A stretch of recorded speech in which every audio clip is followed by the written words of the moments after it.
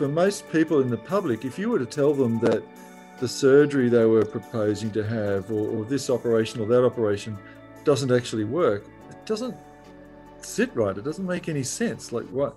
Yeah. Why would you do it if it didn't work? So I'm trying to make the public a little bit more skeptical, meaning not cynical, but meaning scientific and more objective, and not just assuming that things work because people do them. So the evidence for what we do as surgeons for musculoskeletal pain is very bad. That was Professor Ian Harris, an orthopaedic surgeon, scientist and author. And this is the final episode of our first ever season of the Empowered Beyond Pain podcast, proudly brought to you by Body Logic Physiotherapy. Well, last episode we said we were going to go out with a bang, and if this episode doesn't live up to that, then I'm not sure what will. I consider myself extremely lucky to be in the fortunate position to give voice to the valuable stories from the people who have a lived experience of the conditions we discuss each episode, as well as talk to world-renowned and respected clinical researchers to bring new evidence to your eardrums. And the calibre of today's guest is no exception.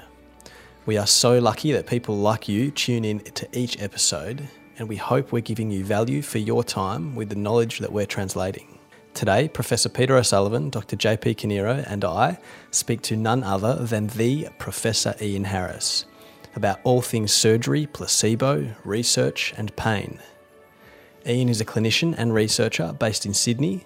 He's an orthopaedic surgeon with a clinical interest in trauma care, where his practice is based at Liverpool Hospital in southwest Sydney.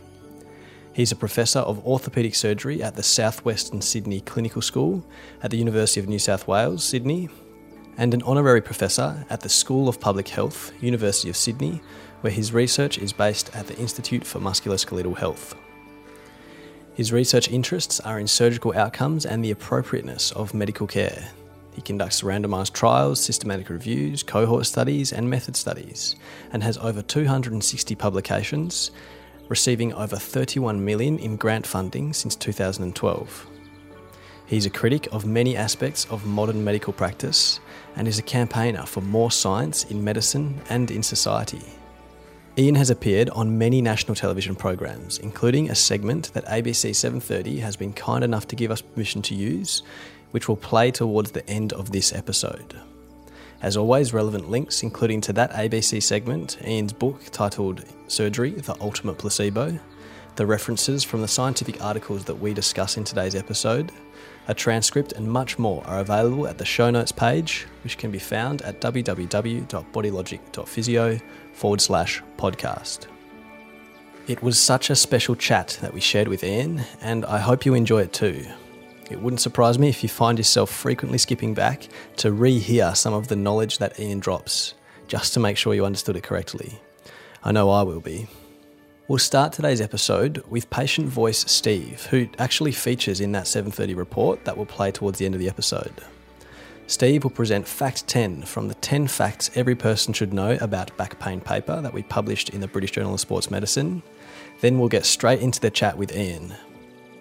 We wish you a fun and safe festive season. Would like to thank you for your incredible support thus far. Encourage you to share your thoughts with us online at EBP Podcast on the socials. Leave an iTunes review if you have a spare 20 seconds.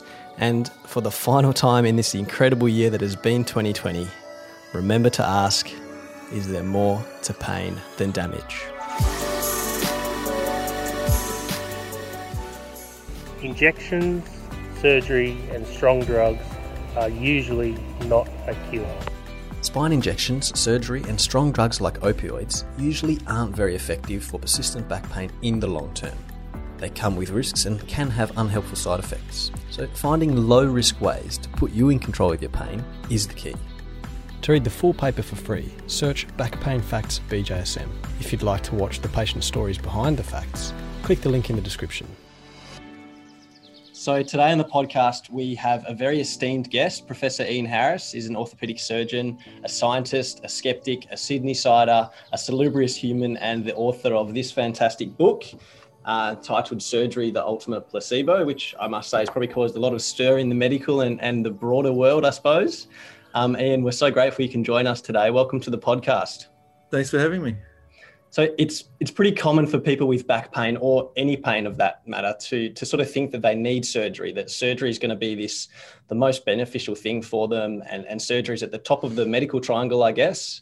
But certainly the vast majority, if not most people with back pain, probably won't get any extra benefit from surgery than an alternative intervention like a structured cognitive and functional rehabilitation program.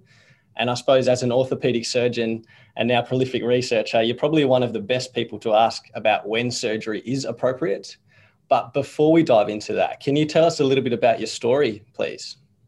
Yeah, so I'm an orthopedic surgeon that trained in locally in Sydney, did some stints overseas, and basically just set myself up as a trauma surgeon, mainly treating fractures. But I also treated backs and used to do back fusions, decompressions, and things like that, as well as spine trauma. But then gradually got into the research side of it. Wasn't real comfortable with the evidence for what I was doing, but I didn't have the skills to know what good evidence and bad evidence was, and I really couldn't determine, what I should be doing, because I didn't have the critical appraisal skills that I saw that others had. So in pursuing those skills, I ended up sort of in an academic career, which parallels my sort of clinical practice. So I'm still in clinical practice, but I'd say these days I do most of my work is research.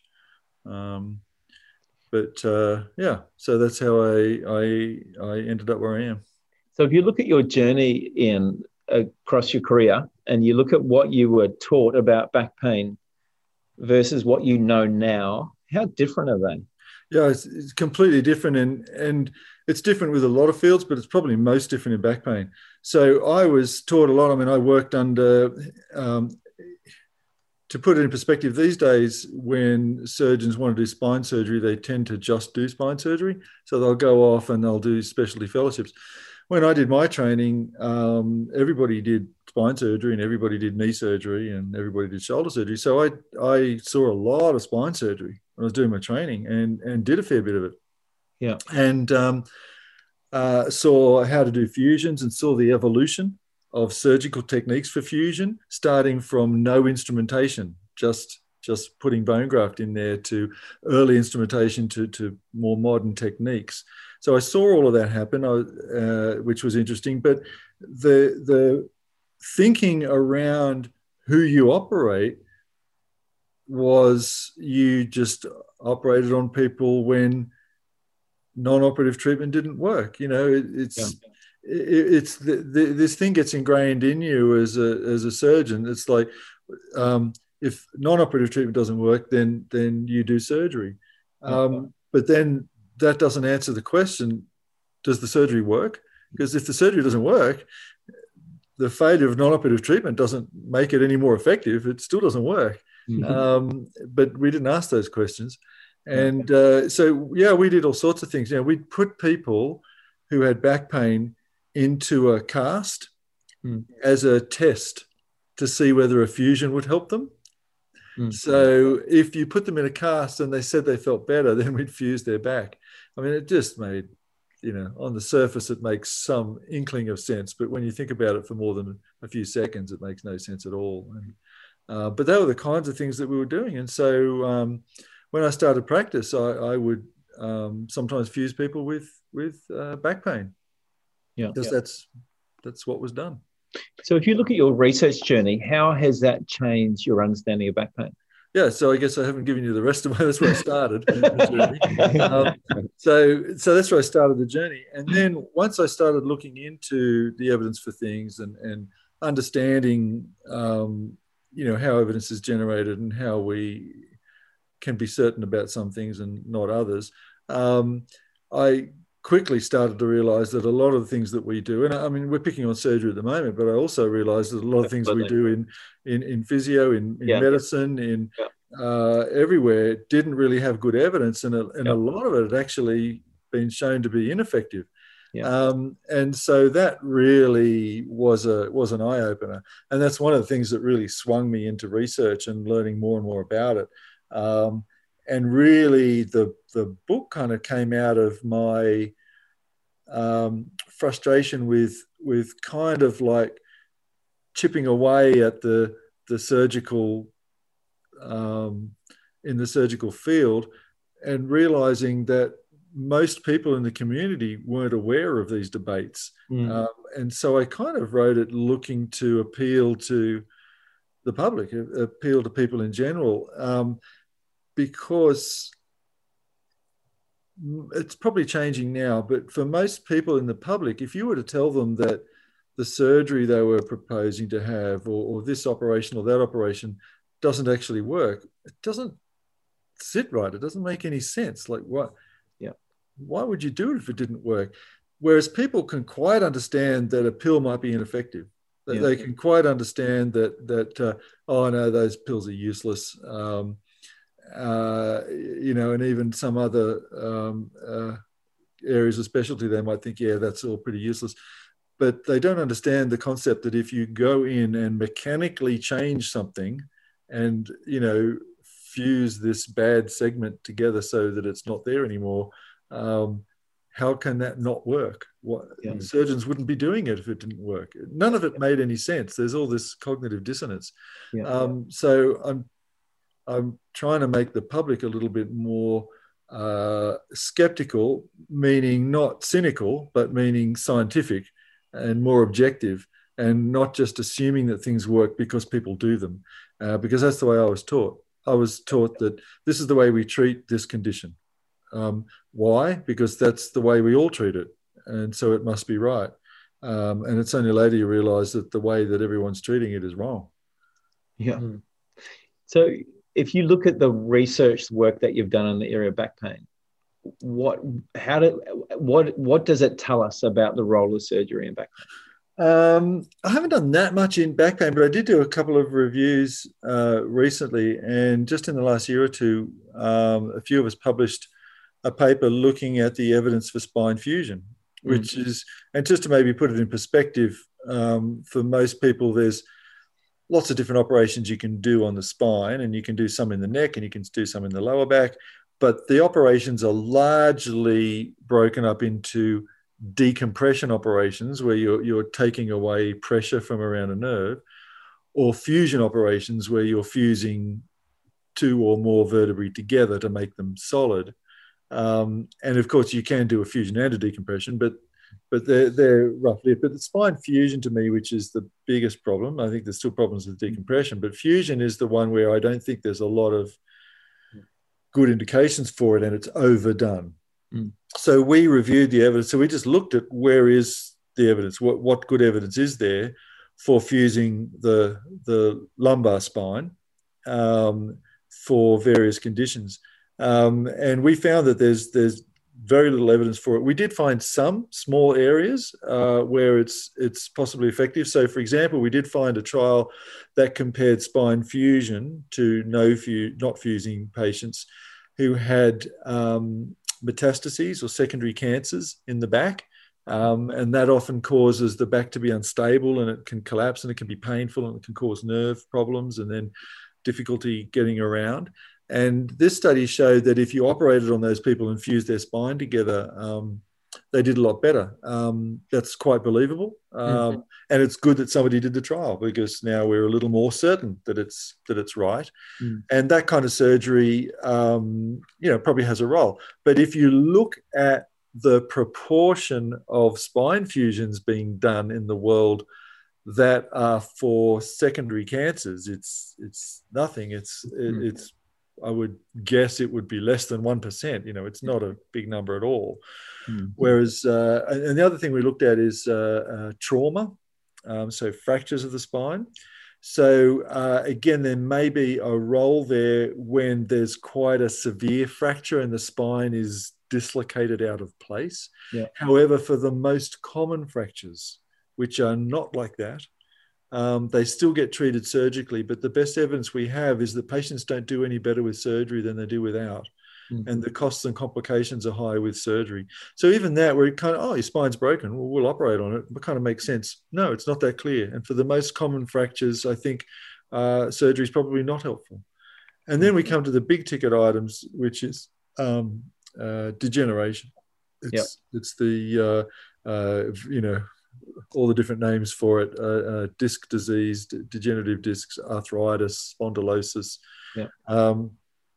And commonly, this is treated with back pain. It varies a lot between countries and between geographic regions within countries. And when you see that degree of variation, it normally tells you that there's uncertainty, that we don't really know what we should be doing, because some people are doing it a lot and some people aren't doing it at all. So there's something wrong there. But I think that's an area where it is overdone.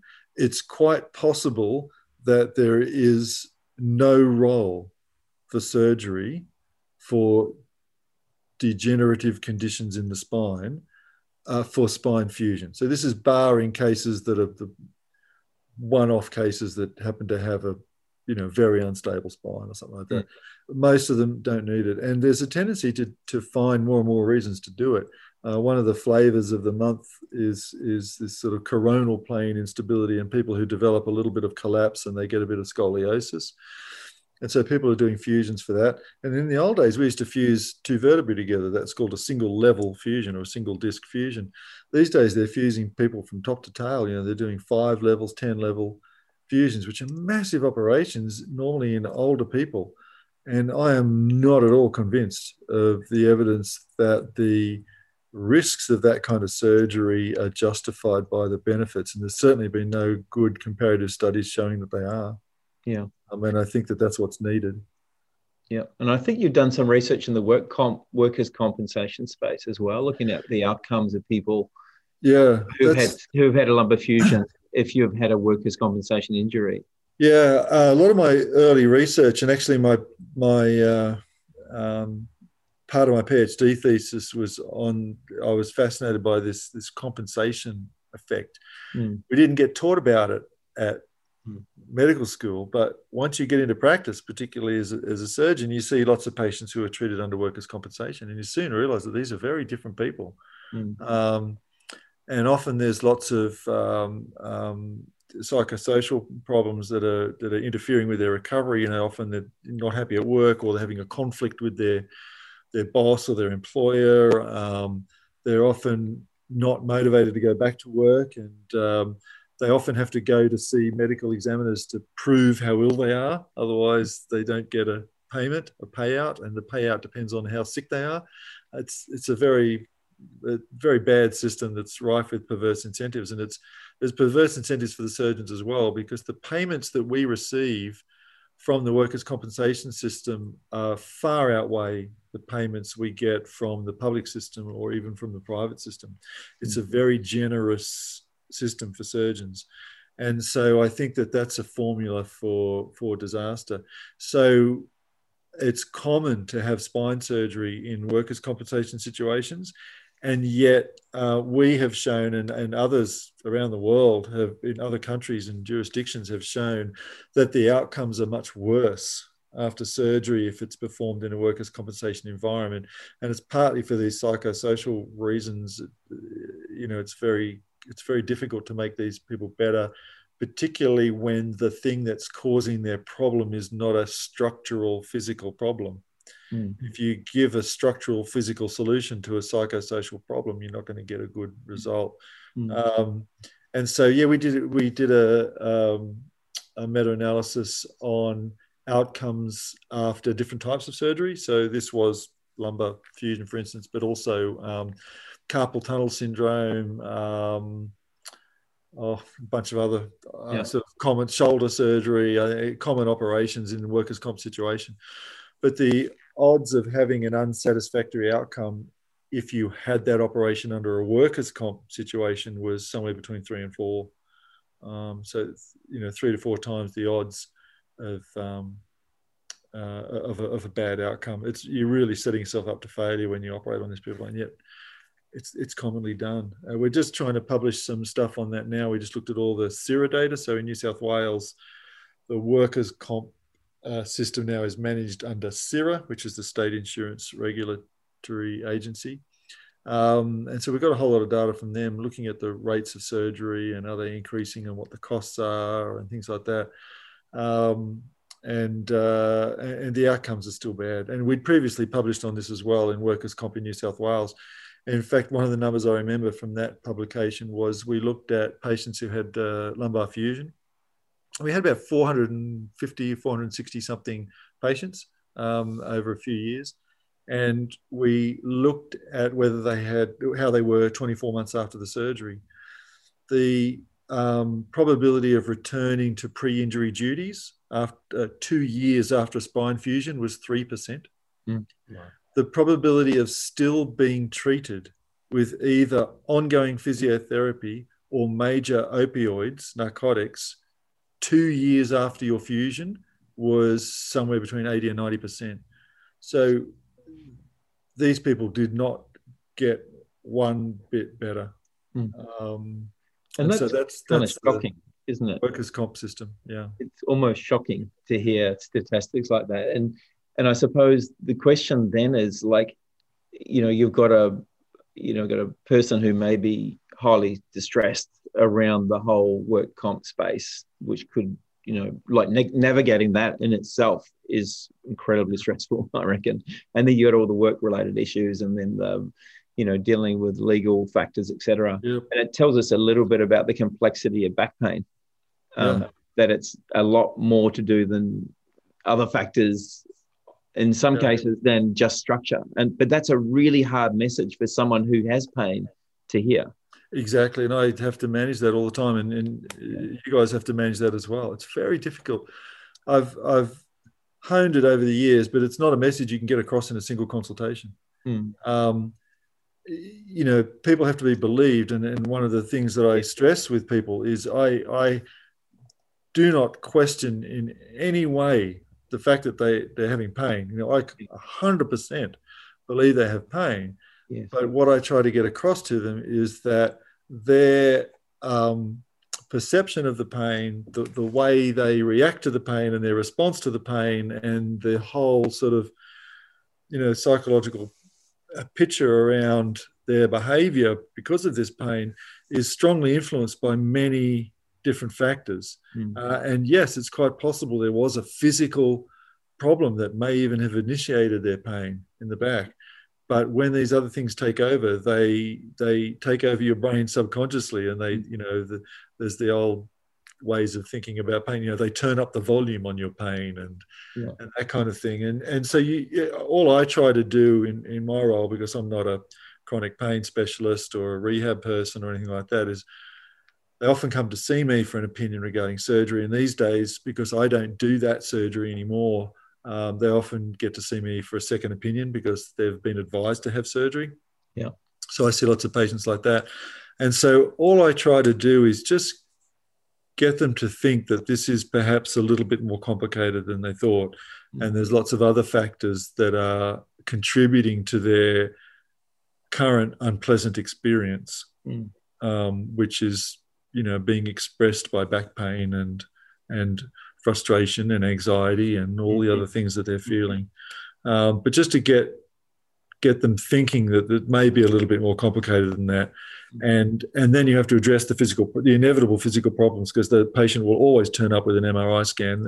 Every MRI scan will show an abnormality. So you have to explain to them that the findings that I see on their back are no different than I would see in any other, 45-year-old or 55-year-old or however old they are, and that those signs are not well correlated with pain.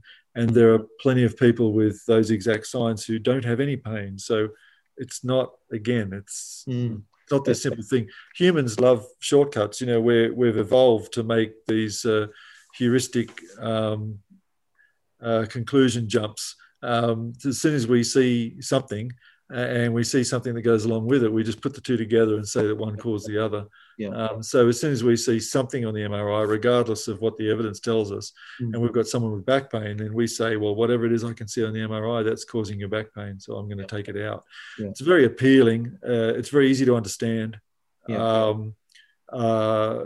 Patients can just stop thinking right there and just say, okay, take it out, I'm done. You'll cure me. So telling people it isn't that simple is hard work. And what kind of response do you get because obviously they're coming to you as for a second opinion. So, you are an orthopedic surgeon. You're looking at them, hearing their stories, and looking at their scan, and then, in a sense, you're not validating their scan. How do people respond to that? Oh, it's completely varied. I mean, I get all into the spectrum and everything in between. So certainly I get the people that, the initial response is, you're telling me it's all in my head, and you don't, and I don't know if it's a good response or not, but when people say, you're telling me it's all in your head, I tell them all pain is felt in the head. That's where pain is registered. And I tell them I have people that have no leg but have foot pain. It's not because they have pain in their foot, they have pain in their head. That's where they're registering it. That's where it all gets controlled. And so I use that as a stepping stone to explain it a little bit further. But sometimes people are just very frustrated and you can't get through to them. That's not that often. And it's also not that often I get the other end of the spectrum, because a lot of people, I think, don't really want to have surgery. And so they're fairly relieved or happy to know that they don't need to have surgery at least. Then there's the question, well, what am I supposed to do instead?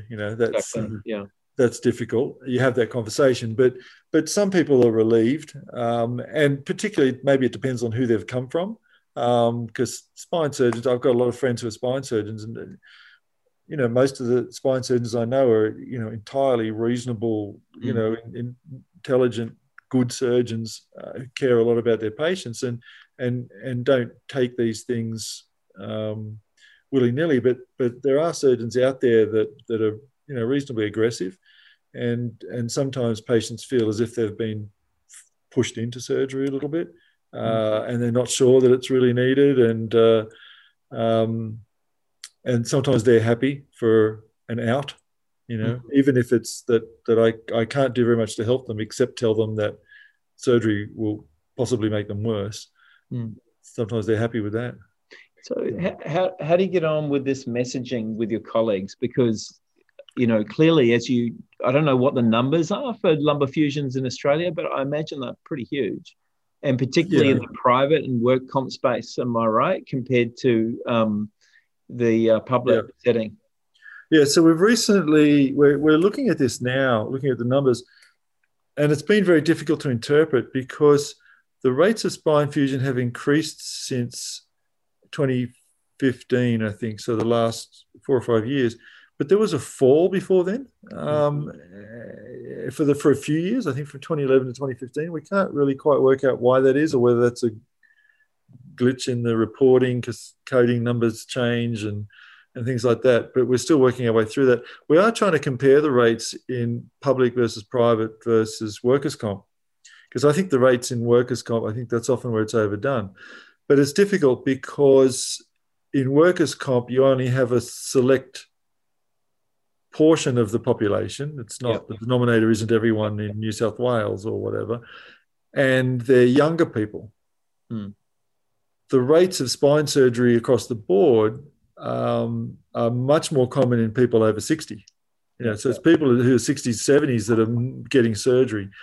I think if you look at the rates of surgery of people in their 40s and 50s, then you do see that workers' comp probably is a little high. But overall, per person, they're not that high, because outside the workers' comp situation, not that many people in their 40s and 50s get surgery compared to 60s and 70s. Anyway, it's complicated, hard to work out. We did do a study a while back where we looked at the rates simply comparing private versus public, and found that the rates were increasing and very high in the private sector, and very low and not increasing at all in the public sector. And we compared that to hip and knee replacements, where both hip replacements and knee replacements were increasing, and they have been for many years. But they're increasing in the private sector and they're increasing in the public sector. I mean, there's a reasonably big demand for hip and knee replacements. And so they parallel each other. And sometimes it goes up and down, but certainly we're doing much more in the public sector now than we were 10, 20 years ago. And we're doing a lot more in the private sector than we were 10, 20 years ago. The funny thing about spine fusion surgery is that it's been going up and up in the private sector, but it's still largely not done much. Why do you think that is? Is that incentive? I think that I would guess that reason is because we don't really know that it's that effective. So we're fairly sure that someone who has difficulty walking with a very bad arthritic hip will do better, 95% of the time, and will be able to walk freer, improve their mobility, and decrease their pain possibly to nothing. So when someone comes in and sees us with a bad arthritic hip and terrible pain and can't sleep and can't walk around, they'll get a hip replacement. It doesn't matter whether they're public or private, because we know it's an effective operation. I think it's different if someone comes into you with back pain. And if someone comes into you with back pain and they've got, degenerative changes or whatever, and they've failed the course of physio or something, and they're not coping very well, you could probably spin it either way. Mm-hmm. So if I was a surgeon, I could easily say to a public patient, for which I'm not going to get much out of it by operating on them, I could easily say, look, you got this problem, but this problem isn't really, correlated with the findings on the scans. There's lots of complex reasons why you have pain. The best evidence we have, is that surgery will probably not help you. That, there isn't really very good evidence supporting it at all. So I wouldn't recommend we do such a dangerous procedure for little gain, and I would advise against surgery. Think of a private patient or a workers' comp patient was sitting in front of me, I could have almost the same conversation. So I could say, well, look, the evidence for spine surgery isn't very good. And some people do better, some people don't. We really don't know.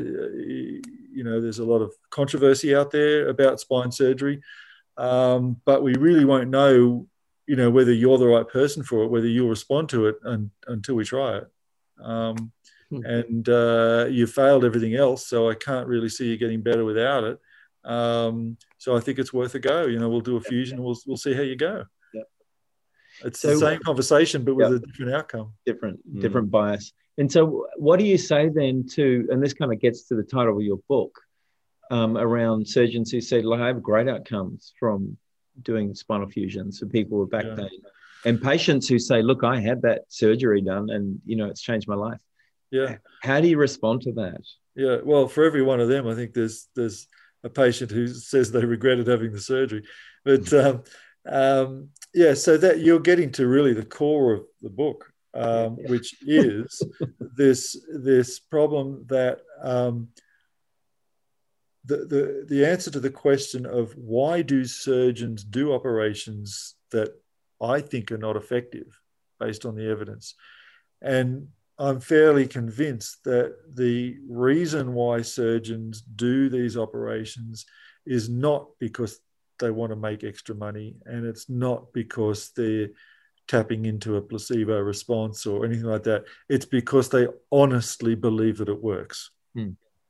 The reason why they believe it works is because they see people get better. Now, they may quite selectively see people get better, and they might see those people through rose-colored glasses, and they might not ask those people all the right questions. They might not see them for very long. And that patient may be giving that surgeon a very different answer than they're giving their physio or their GP. But they see people get better. And they fall into the logical trap of attributing that improvement to the surgery when that's probably not the case. And it's the same argument I have for, debridement of osteoarthritis in the knee, knee arthroscopy for degenerative changes and things like that, is that the improvement you see is probably less than you think. And where it exists, it is probably not attributable to your surgery. It is attributable to other more common things like the natural history and fluctuations of conditions. And shoulder surgery, I think, is a classic for that one as well, because I just recently went through, in the last, say, 4 or 5 years, went through 2 long-term pain problems. The first one was tennis elbow. And there's surgeons out there that will operate on that. But we know statistically that 97% of people with tennis elbow will be all better in 12 months. because that's the natural history of the disease. Mm. So if you operate on people and you look at your results at 12 months, you're going to think your operation has a 97% success rate. Yeah. And you'll believe it. But it's a true belief. The other analogy I give is that it's like homeopaths. Homeopaths are classic because homeopathy is true nothing. Like that is blank treatment. You're giving water in small amounts, so it's nothing. And yet there's a lot of homeopaths out there, and they're giving a lot of homeopathic treatment. I don't believe that these people are charlatans. I believe that charlatans. I believe that the homeopaths believe that what they do works because they see people get better, and they attribute that improvement to their treatment instead of to the natural history of the condition.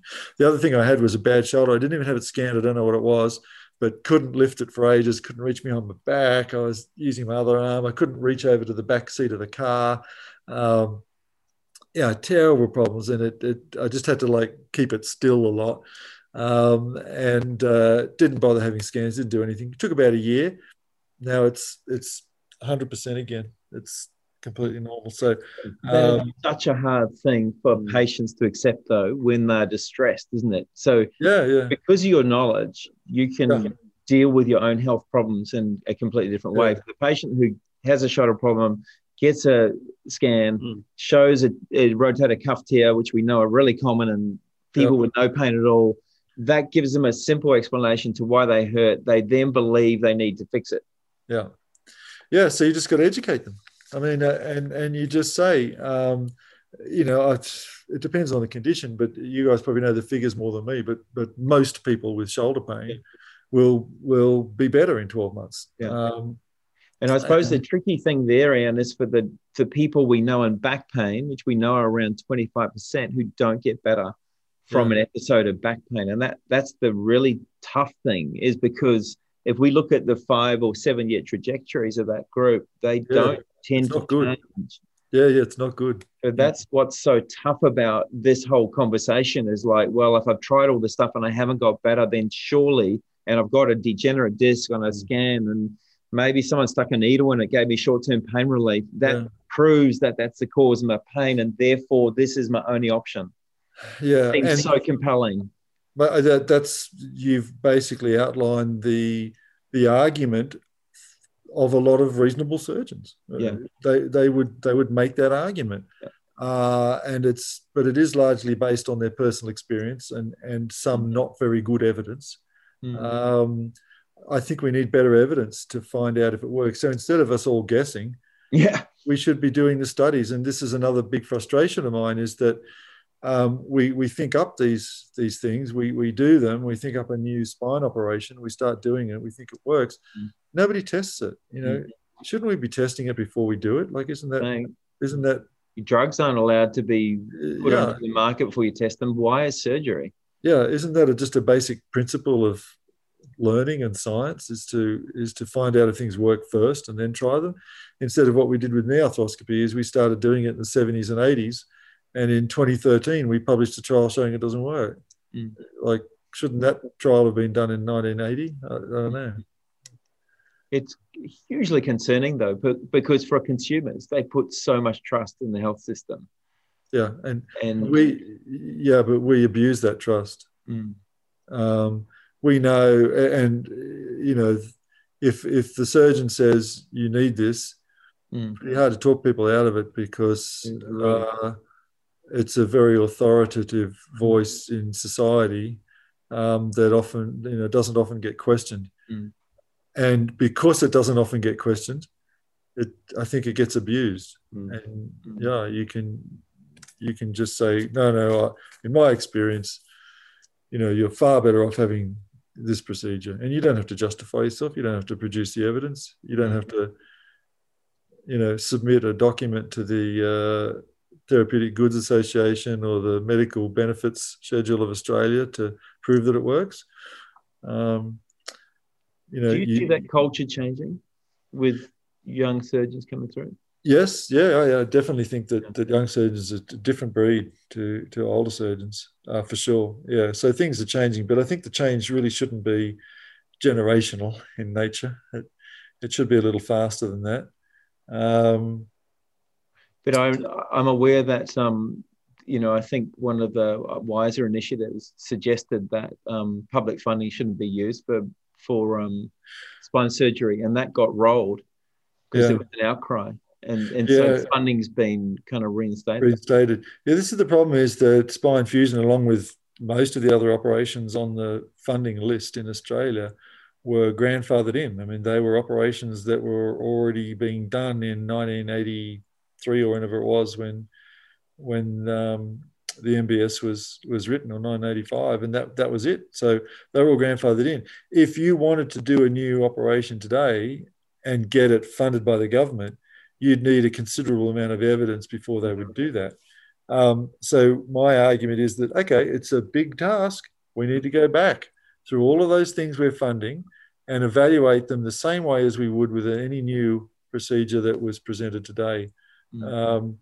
And I would even argue that we need to use the public money for that. So Medicare in Australia pays, billions and billions of dollars for procedures being done. They should put a little bit aside, 2 cents in the dollar or something like that, for comparative effectiveness studies or trials, finding out whether the things they're paying for work. They only need to show a couple of things don't work, and then they can save themselves, millions of dollars a year. So, I think that that's something that needs to be done. We shouldn't be doing these things without evidence. It just sounds basic, but yeah, and that's consistent with the most recent guidelines for back pain. Is that I think the NICE guidelines said spinal surgery should only be used as part of a research trial. Yeah, but we ignored the guidelines, don't we? No, we ignored them. No. But it's a very compelling case to say that, and I say this to surgeons as well. They say, "Oh, well, if you want to test everything, you're going to stymie innovation." Yeah. Because I've got a new procedure I want to do, and if I'm going to have to subject it to all your testing, all these patients will miss out. And my answer is what you just said. I say, no, do it as much as you want, but do it as part of a trial. Yeah. And then we'll know if it works or not. And you won't have to waste your time doing it anymore if it doesn't work. And if it does work, let's go to the government, get this thing reimbursed, and you can all get paid to do it. And the government would be more than happy to pay it because they know it's effective. Yeah. That's the way it should work. Yeah. So some of the listeners to this will be kind of shocked, I would think, by what you're saying. But the other thing that you highlighted, this whole risk-benefit thing, and that surgery is not without risk. Can you just talk through what kind of risk might be involved with something like a spinal fusion? Yeah, so a spinal fusion is fairly major surgery. It's another reason why it's more of a target from me than decompression surgery, because it's a much bigger operation. It's a longer time under anesthetic. It's more invasive. There's more cutting of the bone and drilling and things like that. There's insertion of devices like screws and plates and rods to hold things together. And so the risks, the complications that can occur after spine fusion surgery are higher than after simple decompression surgery or an arthroscopic surgery. So, for example, a shoulder arthroscopy or knee arthroscopy, it's fairly safe surgery. It's done day only. The patient really doesn't bleed at all. They don't need to stay in hospital. They can walk out of hospital, and the risk of infection, which we often worry about in surgery, is extremely low. Most of the risks of arthroscopic surgery, well below 1%. So they're there, but they're very low. But spine fusion surgery is a different story. If you can you're very close to the nerves, so you can have damage to the nerves. And sometimes some of the screws you put in cannot go in the direction they're meant to go. You can get bad bleeding. And probably the biggest complications of spine surgery is that it won't work. You'll still have pain afterwards, but it can also cause more problems with the joints next to where you've fused. and so they take more stress, and that can cause problems. And often things come loose, or they get infected, or they're sticking out a little bit, or they're rubbing, and or the fusion doesn't take and it needs to be redone. And so the revision operation percent is very high. And that alone, I think, is not a good sign. So we do have some recent numbers for that. So if you look at, say, hip or knee replacement, for me, that's like super common surgery. Everybody knows somebody's had a hip or knee replacement. The risk of needing another operation within a year or two is pretty low. It's maybe 1 or 2%, that you might need to have something adjusted or taken out, or you could get an infection. It's 1%, but it's a couple of percent. You need to take that into account. But once you get over that, the redo rate actually flattens out quite a lot. And the chance of needing another operation, even after sort of 10 years, is only sort of 4%. It's very low. Spine fusion, in the recent workers' comp data that we did, we found that the reoperation rate within 2 years to have another spine operation was 19%. So that's nearly 1 in 5 people having another operation on their back within 2 years of having the first fusion on their back. It means that that in itself tells you this is not a great operation. Yeah. And, if you think about like the fact that we actually have a name for it, don't we? Failed back syndrome. Yeah. Which is kind of shocking, where I don't know if any other orthopedic procedures got that name, has it? No. Surgeons don't like that name. Yeah. So I'm very aware that obvious reasons taken way more of your time. That this is such an interesting and important conversation. Anything you guys want to kind of add? Because I feel like we probably have to wrap this up soon. Yeah. Probably a question that I'd like to ask you, Ian, is what would you tell consumers that what conversations should they have with clinicians when it comes to surgery? Are there key questions they should be asking? Yeah, that's a very good question that I often get asked. What I normally advise patients to do is to do exactly what I do when I am the patient, or my parents or relatives of patients, is I just say to the patient, to say to the surgeon or the doctor, what is the evidence that having this procedure will be better for me than not having the procedure? Because that's really boiling it down to nuts and bolts. It's having the procedure compared to not having the procedure. And I've asked that question to a surgeon from another specialty once during a family consultation, and he reacted, "Oh, what are you talking about? Just because we don't have some." So I'm kind of saying, you don't know is the answer. Wow. He really didn't know, but he's just saying how safe it was in his hands and how his complication rate was low, and that's all great.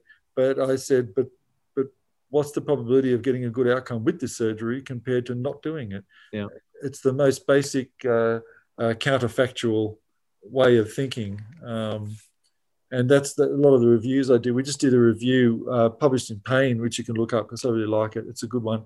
But the journal is Pain, and it was published, I think, just this year.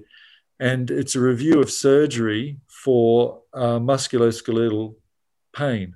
Mm-hmm. And so it's back fusion, it's osteoarthritis, it's shoulder surgery, it's carpal tunnel, it's, I think, osteotomies, ankle surgery, or all the most common procedures we do for pain. What's the evidence for them? And we looked at all the randomized trials that were done, and less than 1% of all the randomized trials of these musculoskeletal procedures compared the procedure to not doing the procedure. So most of the research we churn out in orthopedics is looking at different ways of doing a spine fusion, or looking at how good my results are, but it's not comparing it to not doing it. And in most of the studies, in all except one condition, the majority of trials that compared the procedure to not doing the procedure were not in favour of the procedure. So the evidence for what we do as surgeons for musculoskeletal pain is very bad. I suppose I have one sort of final question then. And we'll highlight that study in the show notes of the podcast as well. We'll give a link to it. What does the future hold for us? You talked about some initiatives and some changes that you'd make. Where are the wins going to come from in the future? What's in store for the future for you, and what's this landscape going to look like? Yeah, so we need to change practice. And changing practice is a whole special area of research almost, and I think it's got to be multi-pronged. So one of my things has been to teach surgeons. So during surgeon training now, you have to learn more about evidence-based medicine and things like that. So it's training surgeons to be more scientific, training the public to be more scientific and objective and skeptical and asking the right questions as well. And then there's other levers which I haven't ever really pursued, but I'm more and more thinking that they should be used. And that's the external, regulatory, financial levers. People are paying for this. And what gets me is that I'm paying for it. So I'm a little bit, happy for doctors to do what they think is best, but what I say is that I don't want to pay for it. So if you want to go doing the arthroscopies on every patient you see, and the patient believes that what you say is going to work, there's a little bit of buyer beware in there. And it's a little bit like, I can't control everybody. There's going to be people who do this, knock yourself out, but I'm not going to pay for it. And when I say I'm not going to pay for it, I mean the government's not going to pay for it because I'm paying taxes, I'm paying a Medicare levy, I pay private health insurance, I don't want them to pay for it. I pay workers' comp premiums, I don't want them to pay for it. So I think there is there's certainly a thinking, and most people know, particularly in the private industry, it's in government as well, but in private health industry and in workers' compensation settings, that they're not getting value for money. And they maybe need to rethink how they allocate money. And should they be rewarding spine fusions with surgeon fees of $20,000 to $30,000 per procedure? Is that a good use of their money? I would argue that it's not. That's great. Thank you so much for your generous time. I did suggest 30 minutes. I think we've almost doubled it. Probably could have gone for a couple of hours, but actually we got to let you go. We really value this, and I know our listeners will really value this conversation. And it takes a lot of guts, I think, to do what you've done in your career. It takes a lot for a person to shift, and we see people like Gordon Waddell and others who have shifted across their career. I think it's a huge testament to you as a person and as a healthcare practitioner that you've done that, and we're grateful for it. So thanks so much, Ian. I hope you have a wonderful Christmas. Thank you. Thanks, everyone. Thanks, Ian. Thanks. See you later. Wow, what an unbelievable conversation that was. Ian's knowledge, humility, and kindness really shines. There are two things that I want to clarify for our listeners. I think this was pretty clear in the conversation, but I want to make it crystal clear. First, pain from psychosocial reasons or having a psychosocial problem does not mean the pain isn't real, made up, imaginary, or exaggerated. As Ian pointed out, pain is always real. Whatever people report is 100% what they feel. And there is a bit of a problem out there where patients don't feel validated, heard, and feel like they have to prove that they have a problem to their healthcare practitioners. It can be pretty hard to improve your pain problem when at the same time you're fighting to prove you have pain. So pain from psychosocial reasons just means that there isn't a structural problem in the back that is contributing to the pain, which is actually a good thing.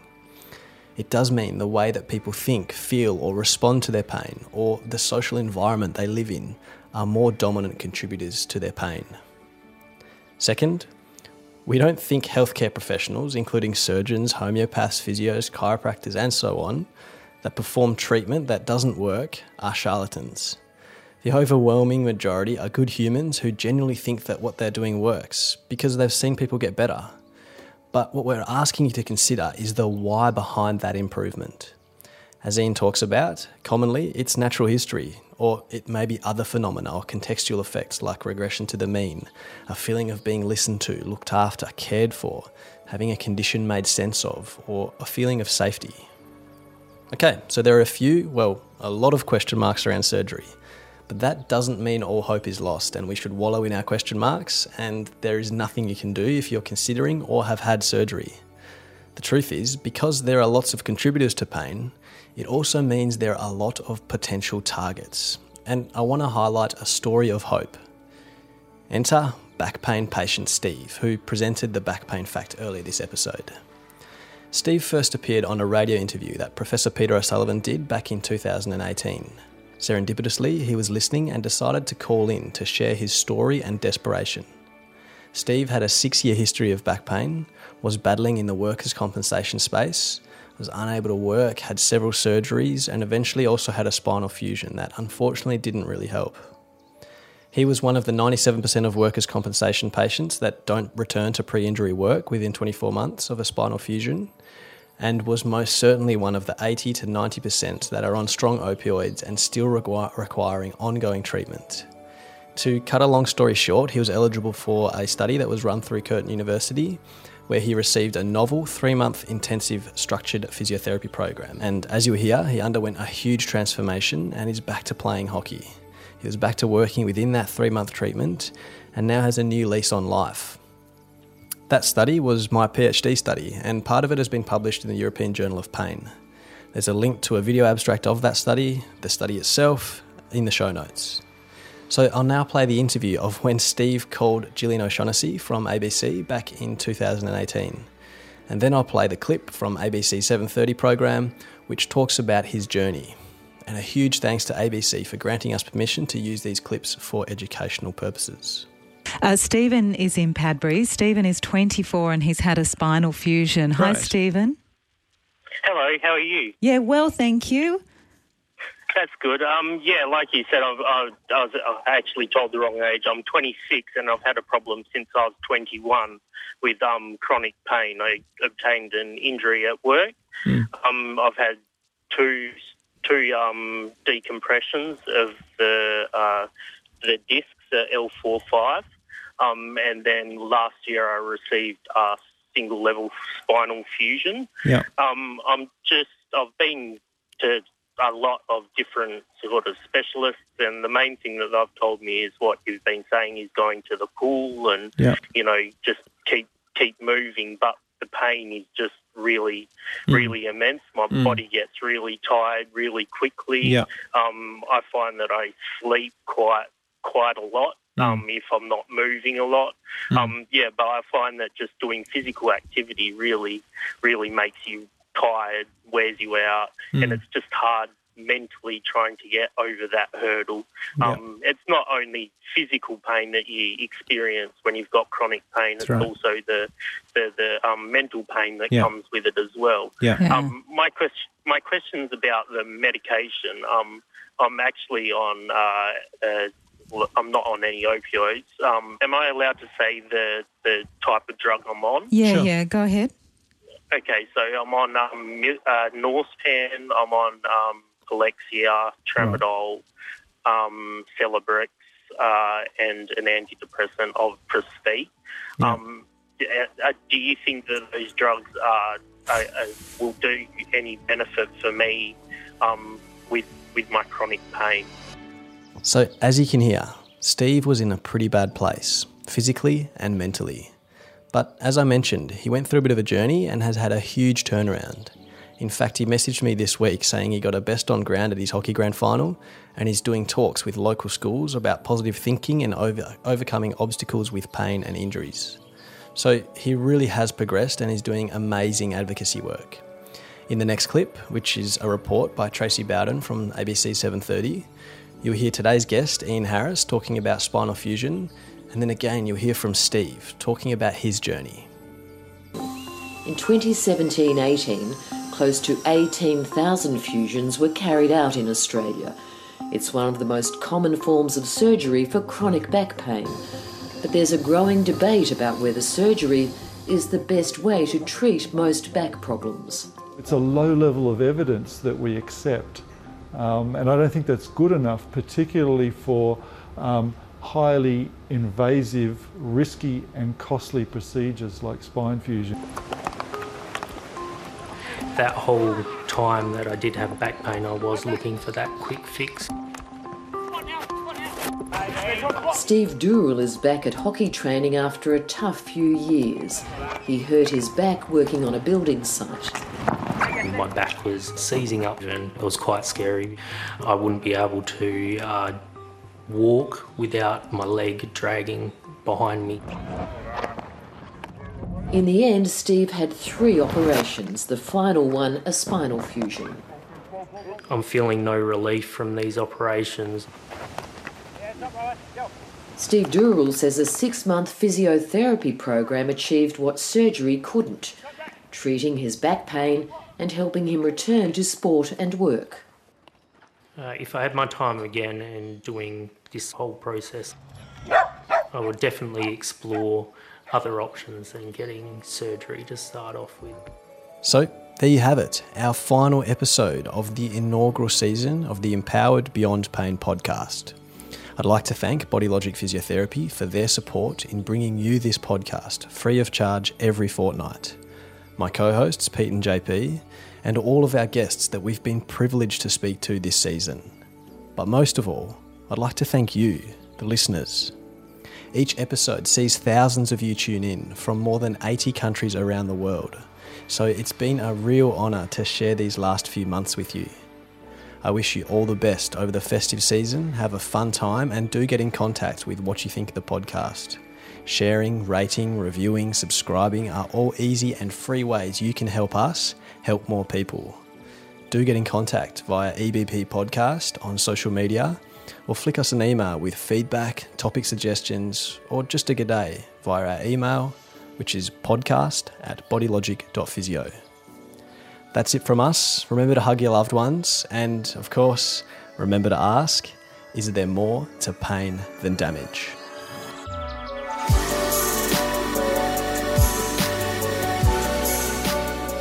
Please note, what you heard on this episode of Empowered Beyond Pain is strictly for information purposes only and does not substitute personalised, high-value care from a licensed and trusted healthcare practitioner.